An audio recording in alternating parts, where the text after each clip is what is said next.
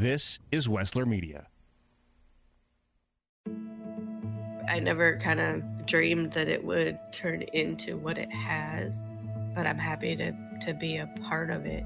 To know that he saved somebody else's life. There is no greater gift, and that's the power of donation. From Lifeline of Ohio, this is To Be Continued, stories of life, loss, and legacy, a podcast produced in partnership with Wessler Media.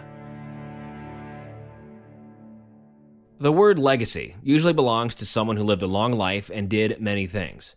But what about belonging to somebody who can only crawl and barely speak a few words? Jack Joseph Kubu was born just 2 days before Thanksgiving in 2014.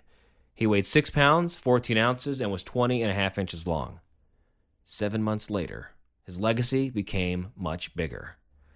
In the midst of darkness and unimaginable grief, Jack's parents made a decision that brought light and hope to many families. The story you're about to hear is very emotionally challenging, but it's a powerful example that there is no greater gift than life. My name's Joe Kubu, originally from Ashland, Ohio. Came to Columbus for school, been down here since.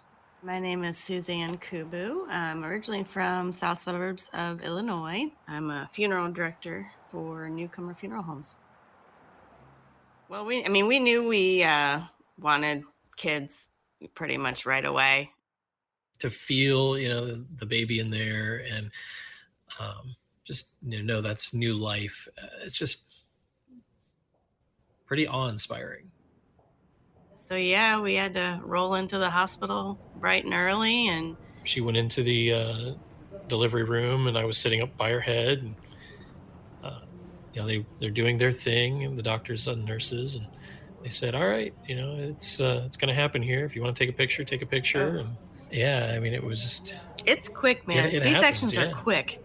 The next thing you know, the doctor's saying, "All right, get ready," and held him up and said, "Congratulations," and said, "Do you want to tell her?" And I said, "Yeah, it's a boy." Those cries, man. That's always the first thing you wanna hear is the cries, and he was loud. Oh yeah. Yeah, he looked like me. No doubt. But no, eyes. I have some big eyes, and his are a little more narrow, and yeah. The lighter hair. He almost looked dimples. We weren't sure if he was almost going to be a redhead for a hot second. Going home when we went home, checking the seat or the car seat to make sure it's installed right, and then rechecking it, and then rechecking it again. You're just like, okay, we're on our own now, and I'll sit with the baby in the back seat. And I was like, you can go the speed limit. It's okay. The instinct is to just go super slow, and oh my gosh, and but it was cute. It was cute.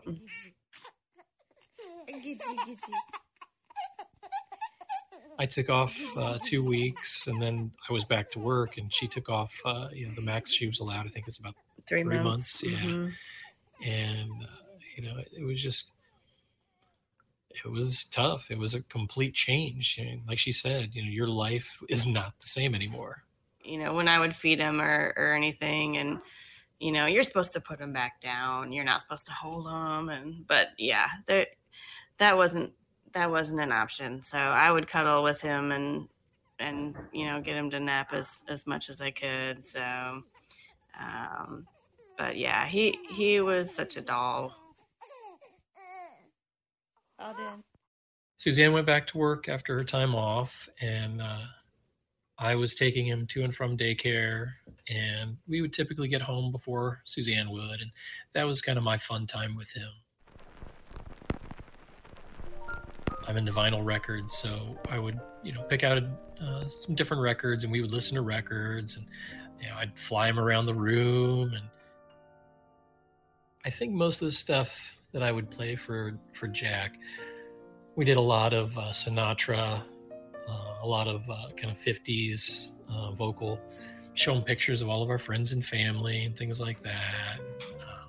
just it was a great bonding time that I had with him. And when the weather got nicer, we would sit outside on the porch and wait for mommy to get home. And I would dangle his feet in the grass, and just seeing his reaction. The first few times we did that was a lot of fun. But yeah, we'd like to take walks around our townhouse apartment complex where we used to live, and just kind of sit on the bench swings and just walk around. It was nice. So one thing that I did, and I think a lot of new parents do, is you take an excess of pictures of your first child. And so we've got a fair amount of pictures, but I was actually taking audio. So he would be in his swing, or one of us would be holding him, and I would just put the phone on the little recorder option, and I'd snag 30 seconds here, 5 minutes there. If he was making noises, or like you said, cooing, or anything like that. So I've got a fair amount of material like that, but one in particular that really stands out to me, it might be one of the last videos we have of him. One morning, he started saying "mama, mama, mama." Jack. Mama, mama, mama. He was a smart boy, I tell you. Very smart boy.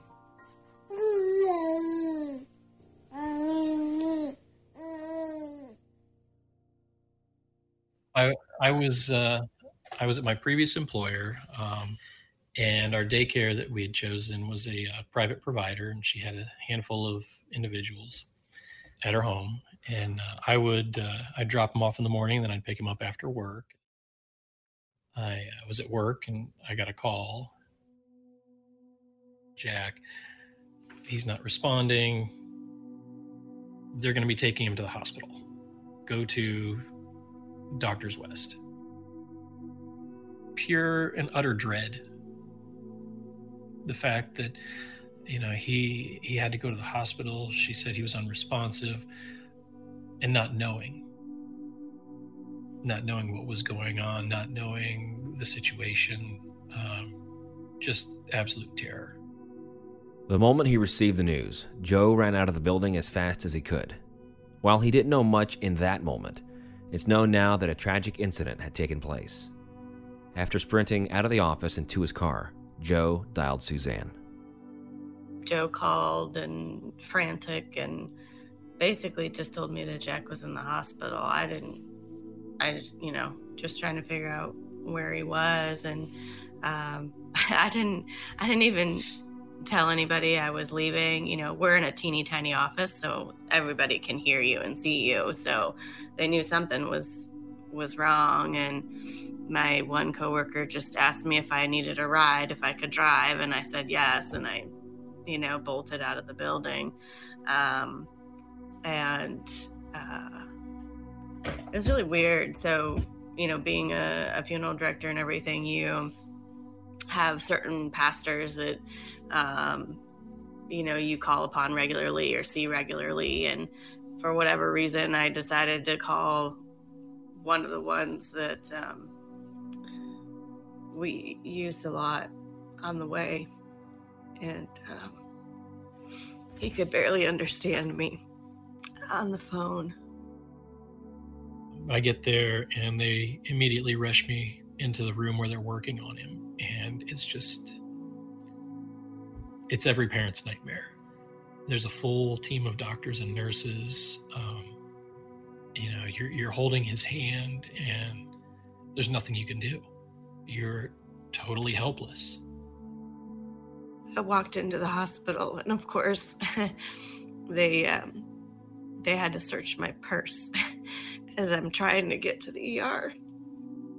And they find some stupid little pink Swiss Army knife or something. And I'm like, just take whatever you want. Just let me go. So I went down the hallway, and I saw all the people in the room. I swear I'm not exaggerating that there had to have been 10 people in the room. And I turned right around and walked away. I couldn't go in. So Joe finally got me to go into the room for a little bit. At that point, I mean, they were just struggling at doctors. And they ended up taking him over to Children's. Pretty quick, children showed up and loaded him up. I was in there with him, and the next thing I know, we're speeding downtown, and I'm sitting in the front seat, and there was one individual in the back with him, and I kept looking back and kept hoping and praying for, something. I remember sitting down with one of the doctors, and they were interviewing us and asking us all these questions, and we didn't know what was going on, and basically saying that there was swelling, and they were trying to see if the swelling in his brain would go down to see if he would wake up, and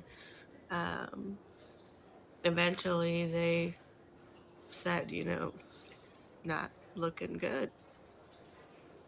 And I think that's when I lost it. I remember holding her, and we're both losing it, and we had each other, and that was it. Kind of after they said, the outcome doesn't look good, and we're going to go through protocol. It might be a day or two. An individual from Lifeline, Lauren, pulled us aside to talk to us about considering donation. I remember she was very articulate and very understanding of the situation. I think, if my memory serves me, she approached it in that way, in that, have you considered organ donation? And I think we both kind of looked at each other, and we really hadn't. So we talked a little bit about it with her, and she gave us kind of a high-level overview of things, and we asked if we could take some time to talk about it, and she said yeah. So Suzanne and I talked, and we had some concerns, and we knew there was no doubt we wanted to have Jack help someone else. We knew that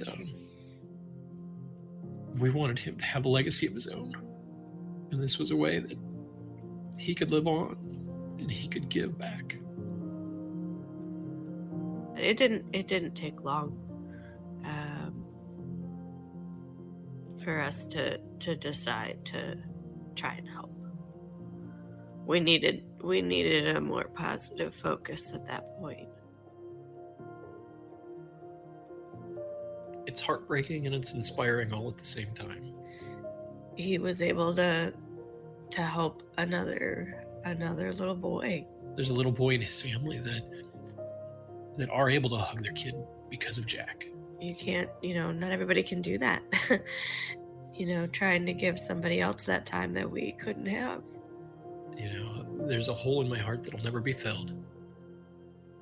To know that, he saved somebody else's life. There is no greater gift. And that's the power of donation. There's so much that Lifeline does that the average person doesn't know about. And any way we can help them is a good thing. I mean, it's a whole other world, a whole other family, community, support system. I never kind of dreamed that it would turn into what it has. But I'm happy to be a part of it. You never completely move on. You move forward. Life doesn't stop. Talking to our kids about Jack and, keeping him alive in our stories and our memories and things like that keeps him a part of our family. And it really frames life. I have a very different outlook on life than I used to. Take the trip that you're contemplating. Make the phone call that you might not want to make. Reach out to the people that, you might be having an argument with and mend that bridge. Because none of us are guaranteed tomorrow. I know it's cliche, but it's so true. The kids are too young to really get it yet, but it will have been ingrained since the beginning. This is your brother. He may not be, physically here, but this is your brother. This has been To Be Continued, a podcast from Lifeline of Ohio, produced in partnership with Wessler Media.